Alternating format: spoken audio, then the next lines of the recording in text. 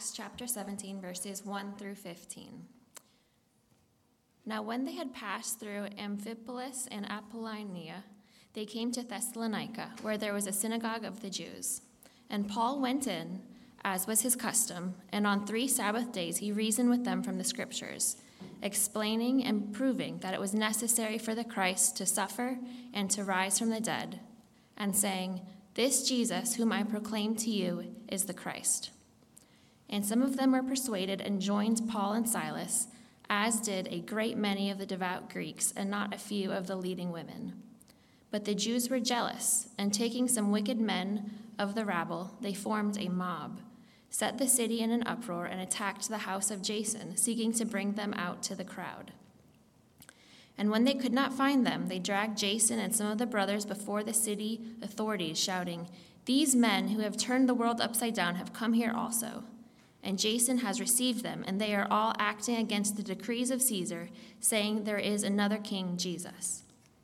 And the people and the city authorities were disturbed when they heard these things, and when they had taken money as security from Jason and the rest, they let them go. The brothers immediately sent Paul and Silas away by night to Berea, and when they arrived, they went into the Jewish synagogue. Now these Jews were more noble than those in Thessalonica. They received the word with all eagerness, examining the Scriptures daily to see if these things were so. Many of them therefore believed, with not a few Greek women of high standing as well as men.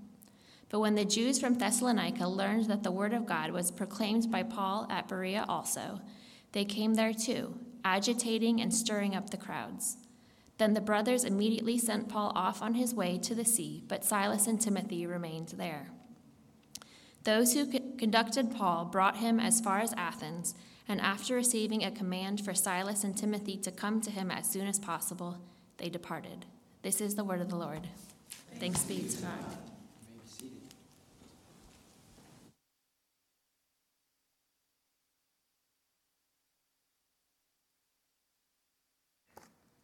And let me pray for us.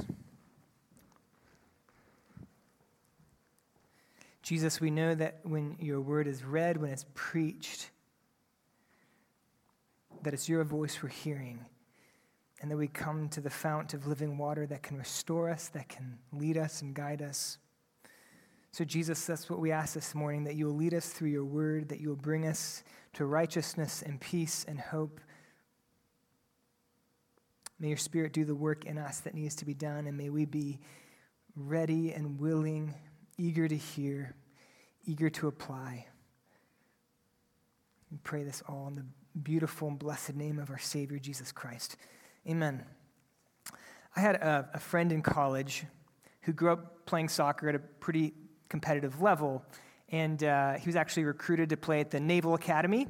And he was accepted, he was going to play there. In the summer before, he was waking up at 4 a.m. every day to train, because that's when he would have to wake up to play soccer at the Naval Academy. And after about a week of doing that, said, "What am I doing? I don't want to do this." And ended up going to a completely different college. But to even be recruited to play at a D1 school, you have to play at a pretty high level. And I remember my senior year of college was the 2010 World Cup, and watching World Cup games with him. And what was so interesting is that he actually knew some of the guys playing on the men's U.S. team, because he had played with them or against them in these super elite club teams he grew up playing on. I remember one guy, he was like, "I can't believe this guy made it this far." He was not that great in high school. But I remember him telling me something that stuck with me. And he said this, he said, when you get to that level of any sport, pure athleticism does not get you far. So in most sports, you play on a high school basketball team, baseball team, soccer team, whatever, you have guys or girls, if it's girl sport, who are just so innately gifted. They don't have to train, they don't have to work in the off season, they just show up and they can still play and even dominate. But he said, once you get to that level, everybody is insanely gifted. Everybody is just a monster athlete. And the difference is the people who are willing to put in the effort, who are disciplined and can train and work hard. Because athleticism is everyone's athletic like that. It's the same across the board. The difference is what people put into it. Now, in our text this morning, we have 2 different cities where Paul ministered. And the way that Luke sets out the story, he contrasts them. And he's doing this intentionally because what was same what was the same in both these cities was the gospel that Paul preached. He preached the same gospel in the same way, with the same urgency, but the outcomes were drastically different. In Thessalonica, at least the Jews in Thessalonica, only a few of them believed. It was a very poor outcome. But in Berea, many believed. And the difference is that the Berean Jews came eager to hear God's word, whereas the Thessalonican Jews didn't, and they missed it. They missed the opportunity for forgiveness and salvation and to meet their king. And the thing is, we're not talking about something as ultimately trivial as World Cup soccer. We're talking about eternal life and cosmic realities that have eternal consequences. So he who has an ear to hear, let him hear what the Spirit has to say this morning. Outline for us, I have just 2 points. First, receiving the word badly. Second, receiving the word eagerly. So first point, receiving the word badly. Again, just to recap, Paul has begun his second missionary journey. He's gone into southern Europe, basically northern Greece. He starts his ministry in the Roman colony of Philippi, where there's a big uproar. He's brought before the city. He's beaten, him and Silas, and then thrown in jail. And then God rescues them through this miraculous earthquake. And when he comes to this next city of Thessalonica, he's fresh off the heels of having been beaten publicly. It's interesting to compare this story with the letter of 1 Thessalonians, because Paul writes 1 Thessalonians only a couple months after he visits the city of Thessalonica. And so he's very much writing contemporaneously with what has happened. And so, for instance, when Paul writes 1 Thessalonians 2:2, he says, "But though we had already suffered and been shamefully treated at Philippi, as you know, we had boldness in our God to declare to you the gospel of God in the midst of much conflict." So to paint the scene here for you, Paul and Silas and their companions show up at Thessalonica, still bearing the marks of their beatings, the stripes on their back, the bruises on their body. And yet they're willing to start over again in a new city. And this brings us again to Acts chapter 17, verses 1 to 9. Let me read this for us again. "Now when they had passed through Amphipolis and Apollonia, they came to Thessalonica, where there was a synagogue of the Jews. And Paul went in as was his custom, and on 3 Sabbath days he reasoned with them from the Scriptures, explaining and proving that it was necessary for the Christ to suffer and to rise from the dead, and saying, 'This Jesus whom I proclaim to you is the Christ.' And some of them were persuaded and joined Paul and Silas, as did a great many devout Greeks and not a few of the leading women. But the Jews were jealous, and taking some wicked men of the rabble, they formed a mob. They set the city in an uproar, and they attacked the house of Jason, seeking to bring them out to the crowd. And when they could not find them, they dragged Jason and some of the brothers before the city authorities, shouting, 'These men who have turned the world upside down have come here also. And Jason has received them, and they are all acting against the decrees of Caesar,'" that would have been the Roman emperor, "saying, 'There is another king, Jesus.'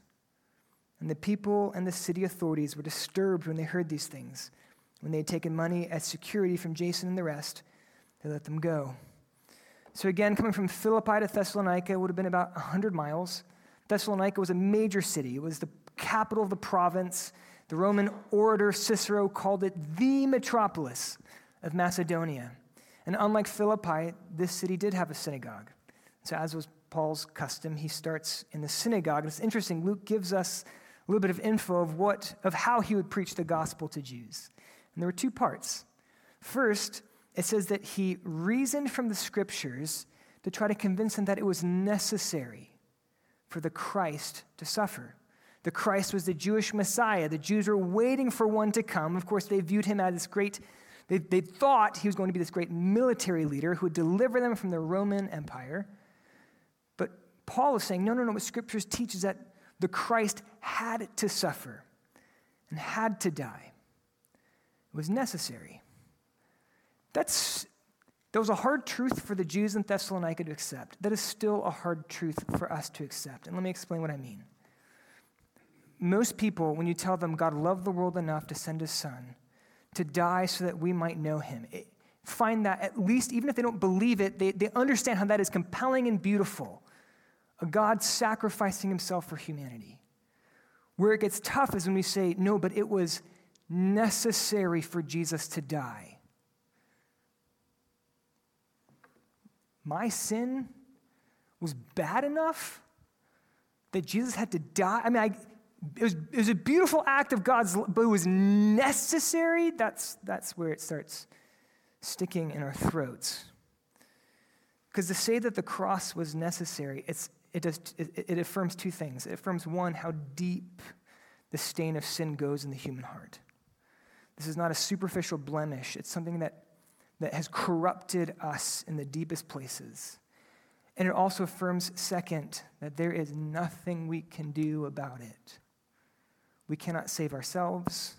We cannot erase the stain on our souls. Only God can save us. The cross was necessary. Jesus had to die. And Paul tries to argue that from the scriptures. It doesn't tell us what scriptures he looks at. Maybe he's going to Isaiah 52 and 53 or others, we don't know. But Paul first is arguing it was necessary that the Christ had to die, had to suffer and die. But secondly, he was arguing from the scriptures that it was also necessary for then the Christ to rise again. We don't just believe that Jesus forgives us of our sins and then kind of gives us a fresh start. And then it's like, all right, here you go. You're back to ground zero. Don't screw it up again. The idea is as we died with Jesus, because he lives, we live with him as well.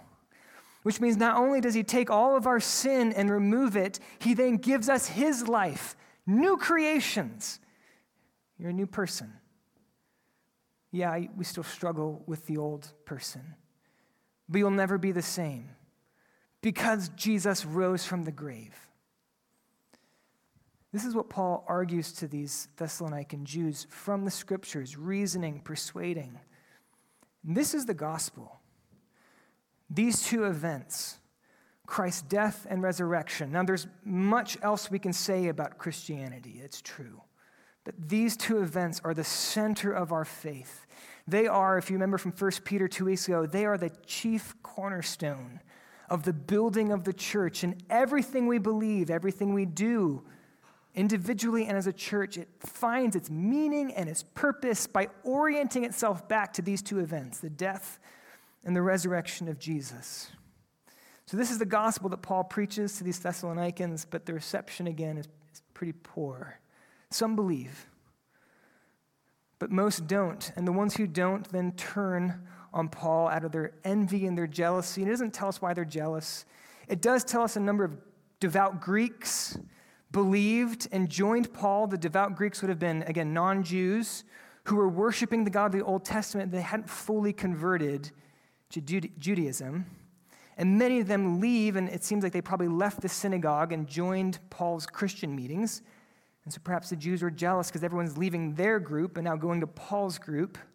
But either way, the Jews in Thessalonica, they turned to the state authorities, the city authorities. They used coercive power against Paul. And what we don't see in the Thessalonican Jews is any honest attempt to see if what Paul was saying was true. There's no attempt for them to go back to scriptures. Yeah, boy, this is not what we expected, but is this really what the scriptures say? There's none of that. Instead, they reject Paul, they grow envious, and they resort to violence and, again, coercive state power to fight against Paul. This is receiving the word badly. Now, it's interesting the accusations they bring against Paul, and I want to camp on this for a second before we move to our second point, because it's a theme that we're starting to see throughout Acts. As Paul takes the gospel into, again, the Roman Empire, how Christians and Christianity interacted with a secular state power.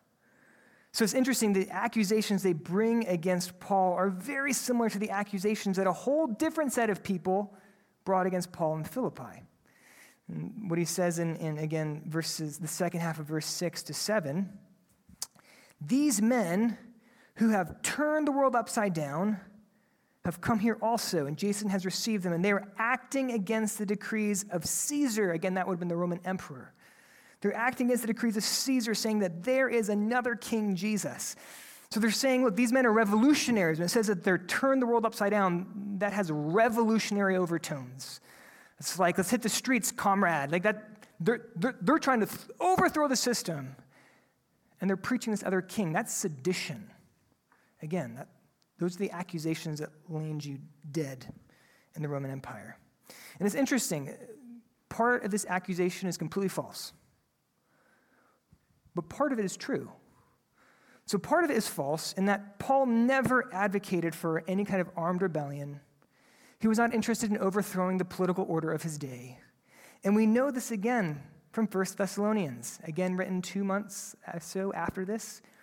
Paul writes them in 1 Thessalonians 4, "But we urge you, brothers and sisters, to aspire to live quietly and to mind your own affairs and to work with your hands as we instructed you."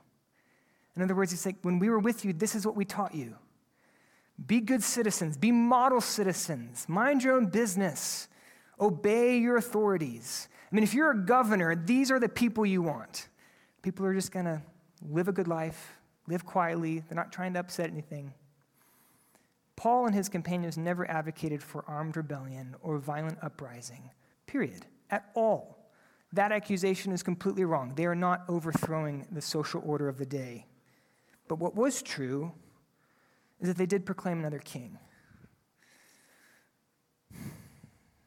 Now, the king they proclaimed is not quite what the Romans would have thought, because Jesus is not a king who advances his kingdom by the sword or by armed political power.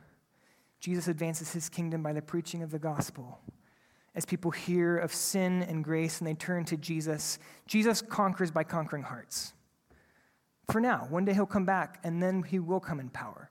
But for now, the kingdom advances as Jesus, the king, conquers hearts.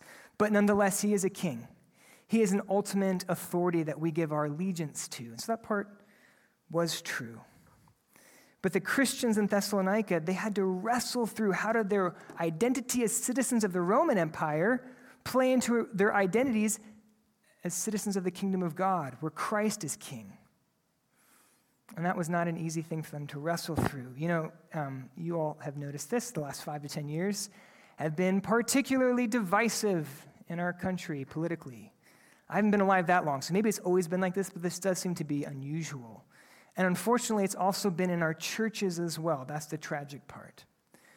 But we shouldn't be surprised, because what we see here is that this is going to be difficult to figure out. How do we navigate competing allegiances, and that we're citizens of countries? How do we navigate the allegiance we give to a country versus the allegiance we give to Christ? It's not going to be easy. There's going to be a tension there. But I do think what the last 5 to 10 years have shown us is that we as Christians have to do a lot of work to really think through what a genuinely Christian political witness is.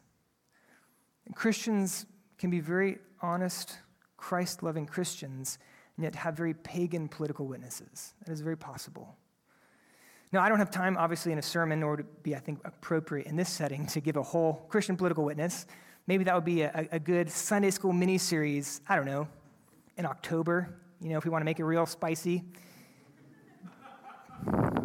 Thanks, Chandler. But I do want to say this. Any genuinely Christian political witness is going to have to balance two truths that move in opposite directions. The one truth is that we are in this world. Christ has called us to be in this world, ambassadors of Christ in this world. The Christian faith is not a call to withdraw into some kind of monastic community, although they're great for week-long retreats, which I'll be going on in a month. I'm very excited. But that's not how we're meant to live all of our life. We're meant to be in the world. So Paul writes to Philippians, in Philippians 1:27, he says, "Only let your manner of life be worthy of the gospel, so that when I come and see you or am absent, I may hear of you that you are standing firm." We're supposed to live lives worthy of the gospel before a watching world, in the midst of a watching world, not in kind of Christian enclaves with, circling the wagons. We're meant to be in the world, and elsewhere in Scripture, we're called to submit to our authorities. Romans 13, 1 Peter 3. Peter tells Christians to honor the emperor. I want to talk about some pretty vicious, violent, evil men. Emperor Nero, who would light his garden parties by burning people alive. And Peter says, you need to honor your leaders. We're called to be in this world. That's the first truth, as ambassadors of Christ. But the second truth is at the same time, this world is not our home. And every authority in this world is derivative, which means it's not ultimate. Every authority, every political authority, every church authority, every human authority is derivative of Christ's authority, who is ultimate. And so Jesus prays in his high priestly prayer in John 17, I do not ask that you take them out of the world, this is talking about his disciples, but that you keep them from the evil one. They are not of the world, just as I am not of the world. And so yes, while we are, we're fully humans, members of all the human institutions that we're part of, we're members of the world, and yet at the same time, not really. This world is not our home. In one sense, yes, we're citizens of whatever country we live in, the United States or whatever country that might be. But at the same time, not really, because our citizenship is in heaven, in the kingdom of God. And those two truths, they move in opposite directions. And to be a genuinely Christian political witness, we have to be able to navigate between those. And anytime we lean too far one way or the other, we cease being, again, a genuinely Christian political witness. Now, I have two practical, I know that's very theoretical, so thank you for bearing with me. It's worth thinking through this stuff. And there's a whole lot more thinking to be done, by the way. But two practical outworkings. As we enter 2024 and we're entering another contentious presidential race, we're all so excited for this. It's going to be so much fun. Here's two practical outworkings of a truly Christian political witness. First, a Christian's allegiance will always, always, always be to Christ and his church than to any political party or any political ideology. This is obvious, but it's worth saying. Jesus did not die for the Republican Party or the Democratic Party or the Green Party or the Independents. He died for the church. And so as those who belong to Christ, our first allegiance must be to his church. Let me give you an analogy. I'm sure you all follow British politics very closely. I do not either, but I do subscribe to The Economist, which is a British publication, and so of course they always feel the need to talk about their own country, and so I learn a little bit here and there. A few years ago, Britain left their European Union. It's called the Brexit. You've probably heard that word. And it was massively controversial. I mean, when you talk to people from Britain, it's like that was their 2020 election, just divided Brit from Brit, incredibly heated, incredibly vitriolic. And it was an important thing. I mean, it affects even us in America, what happens in Europe.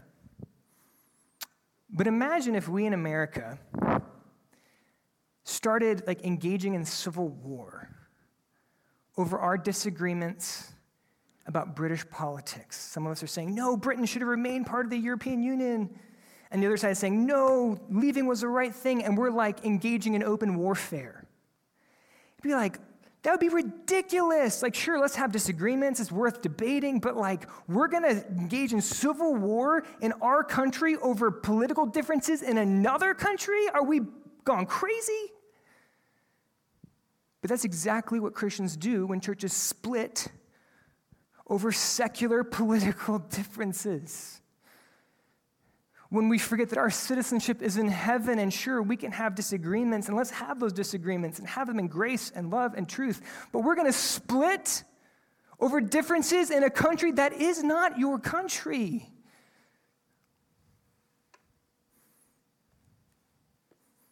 First practical outworking, our allegiance must always be to Jesus and his church.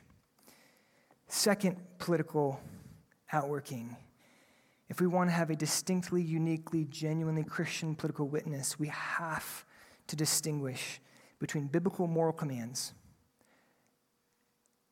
and policies, political policies. Let me explain.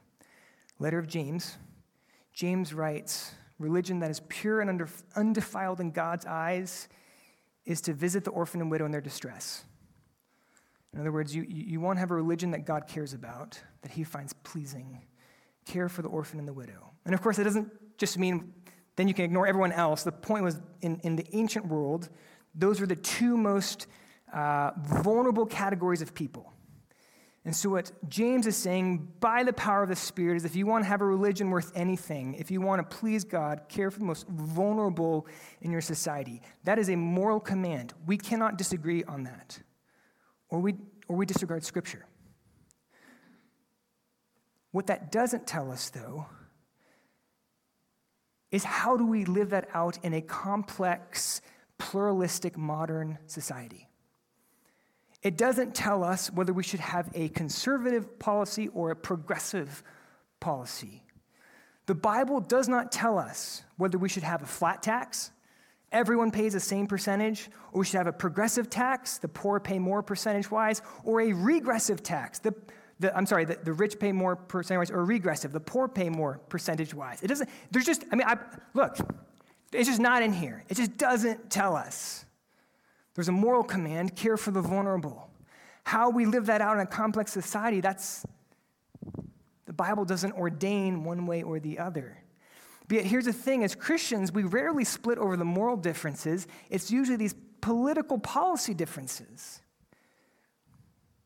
Again, Scripture commands us to care for the foreigner and the stranger among you.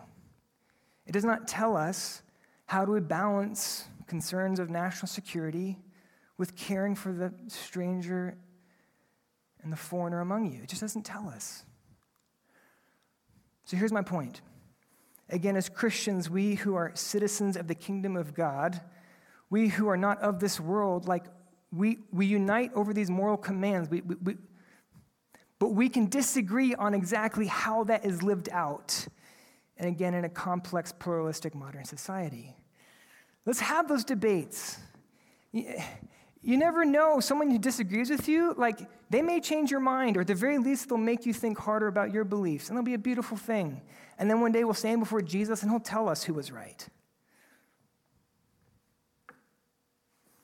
That's my encouragement as we enter this political season. Again, our allegiance is always to Jesus and his church. We've got to distinguish between moral commands of Scripture and the way that's worked out in a complex political system. That's our first point, receiving the word badly. Second, receiving the word eagerly. Let me read verses 10 to 15. The brothers immediately sent Paul and Silas away by night to Berea. When they arrived, they went into the Jewish synagogue. Now these Jews were more noble than those in Thessalonica. They received the word with all eagerness, examining the Scriptures daily to see if these things were so.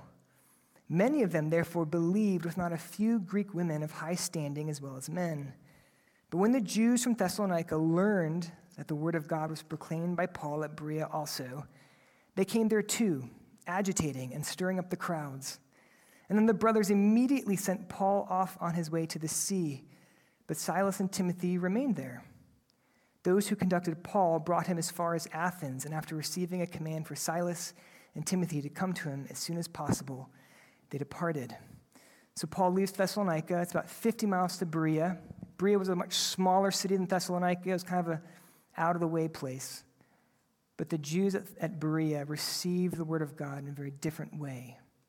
And the outcome is also very different. Now again, we're not told how Paul ministers in this city, but we can assume it's the same way he ministered in Thessalonica, because if he had done something drastically different, like if the idea was hey, Paul preached a dud in Thessalonica, but then he blew it up in Berea, Luke would tell us that. But he doesn't tell us what Paul did, and so the assumption is, he's doing the exact same thing he did in Thessalonica, but the result is completely different. And why is that? Well, again, look at how the Bereans receive it in verse 11. Now these Jews were more noble than those in Thessalonica, and they received the word with all eagerness, examining the Scriptures daily to see if these things were so. And as a result, verse 12, many of them therefore believed. And so until Jesus comes back, the Berean church will always be known as kind of an illustration of what it means to take the word of God seriously. In fact, there are churches that name themselves after the Bereans. I've seen a church called Berean Baptist Church.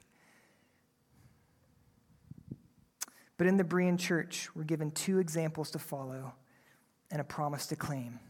Again, two examples for us to follow and a promise to claim. So first example is that they were willing to be confronted by the word. It says they're more noble-minded. What is Luke getting at there? He's saying this doesn't translate super well into our very democratic, egalitarian society. The idea is like they had the characteristics of someone who was kind of high-born, who wasn't swayed by petty prejudices, who was open to considering reasoned argument and debate. In other words, they're willing to be confronted by the word. The danger when we approach Scripture, this is always a danger, is that we bring kind of our ideas of what we already think, and we search the Scriptures for verses that kind of buttress our beliefs. Rather than coming for the Scriptures and just say, what does this mean? I want to know. I'm going to submit my will before the Scriptures. Even when that confronts us, even when it makes us uncomfortable.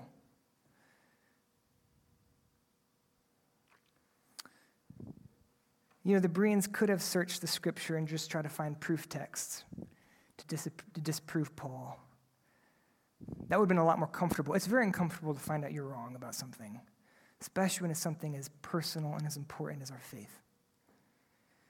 But the Bereans were willing to be confronted by the word of God. They were open-minded, not in the sense that they were willing to consider anything. It's a great G.K. Chesterton quote. Opening the mind is like opening your mouth. You only open it in order to close it again on something.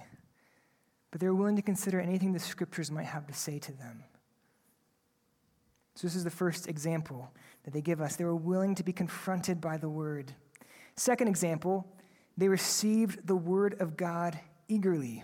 Again, which is so fascinating, is Paul does the same thing in both cities, and the outcomes are so totally different, and the difference is in how the people came, what their expectations were. It doesn't tell us in Thessalonica. Maybe, they came to the synagogue that Saturday when Paul was preaching, because that's what they did. That's what they had done since they were little. And that's what you did on the Sabbath. You went to synagogue. Or maybe they came that Saturday because that's where their friends were. Or they were looking to make friends. And so they're looking to hang out and have their community. Or maybe they came because they liked the music or they liked the preaching or whatever it was. But the point is they weren't coming for the word. And so when the word was preached, even when it was the good news that could save them, that could bring them into relationship with the God who is, they missed it because they weren't ready. That's not why they were there. In contrast, the Bereans came to their synagogue that Saturday because they wanted to hear God speak through his word. And God spoke to them. Brothers and sisters, I want to make an agreement with you. Here's my agreement. My part of the agreement is that I will, as kind of the primary preacher at Vine Street, I will work as hard as I can to study God's word, to understand it, to preach it as well, as compellingly as I can, not to be clever, not to try to impress you, but just lay before you as clearly as possible what God's word says and how I think it applies to us. That's my side of this agreement I want to make with you this morning. Your side of the agreement is that you will labor to come, eager to receive God's word. Not because I have anything to say, but because I'm going to, God willing, bring before you God's word. And here's the thing. If we want to take this agreement seriously, there's going to be preparation on both sides. My preparation will be obvious. If I don't show up prepared, if I don't do anything before the call to worship next Sunday, or actually in 2 Sundays, you will all know, and it will not be pretty. But there's preparation for you guys as well, to come prepared to eagerly receive the word. And it actually begins Saturday night. I had a pastor in college who used to tell us crazy college kids would stay up till 2 a.m. playing video games. He would say, guys, Saturday night, bed by 11 to the glory of God, which you thought was so cool. Anyways, I won't get into that. Or if you're me, bed by 9 for the glory of God. And the point is, some of us have to work late, things happen. But for the rest of us, if we're staying up till midnight or 1, we shouldn't expect to be able to receive the word of God eagerly when our brains are foggy. It begins Saturday night, but it continues Sunday morning What's the best way to come prepared to eagerly receive God's word? It's being in God's word. Wake up early on Sunday and get in God's word. Spend time in prayer. If you wake up, roll out of bed, jump in your car, come flying to church and run up the stairs 10 minutes late, you probably won't be prepared to eagerly receive the word of God on Sunday morning. And it doesn't stop with Sunday, by the way. Receiving the word eagerly doesn't just mean preparing and then just taking everything I say as if it's, nectar of the gods. It means taking it home and then thinking on it and going to the scriptures yourself and seeing if what I said was true. A lot of times we listen to sermons this way. It's like, I like what he said here. I don't like what he said here. Let's move on. But instead, this is what the Bereans did. They examined the scriptures daily to see if this was so. Look, I'm fallible. I may get it wrong. Take the scriptures home and see if what I said is true. If I say something that bothers you, don't just say, well, Mike's wrong. Search the scriptures. And if I got it wrong, come tell me. I want to know. That's my agreement I want to make with you all. I will do my best. Beloved, I will do my best. As fallible and weak as I am, to week in and week out present the word of God in all its clarity. And you come ready to hear God's word. And Jesus will be honored, and his church will be built up, and the kingdom will advance. So these are two examples we're given. Again, a willingness to be confronted by the word of God and preparing to come eagerly to hear the word of God. But these are examples that are given to us with a promise. And it's an unspoken promise. But the idea is, if you do these, this will happen. Because the Bereans do this, and again, verse 12. Many of them, therefore, believed. Because of how they came to the word, they believed. Now, why do they believe? Well, because as they searched the scriptures, as they eagerly received the word, they encountered Jesus.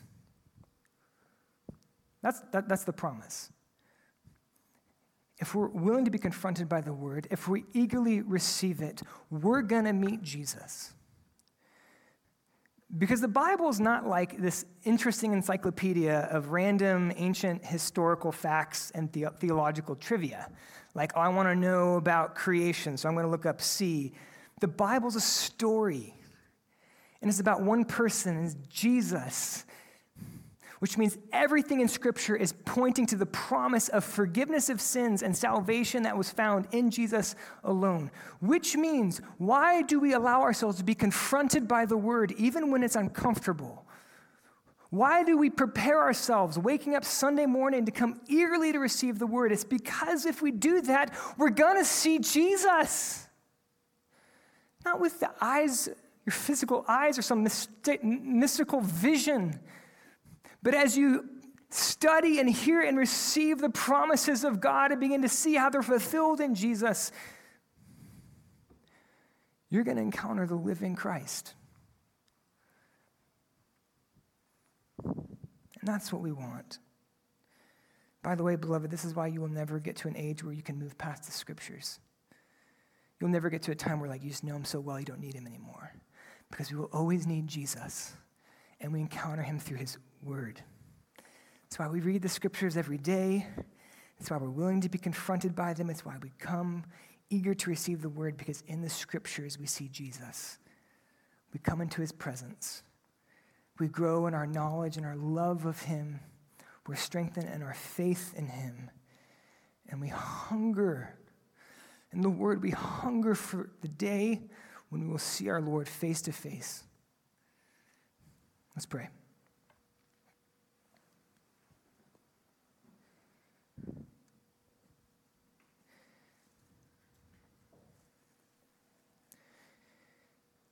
Jesus, I pray that you will make yourself known through your word.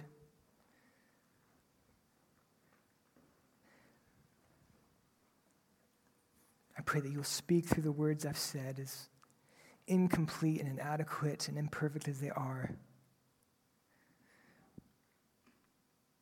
I pray that as we come to your word, that you will be merciful to us. And you will show us yourself because we need you. And if we don't have you, where else can we turn? Make us your own. We love you with all our heart. In your beautiful name we pray. Amen.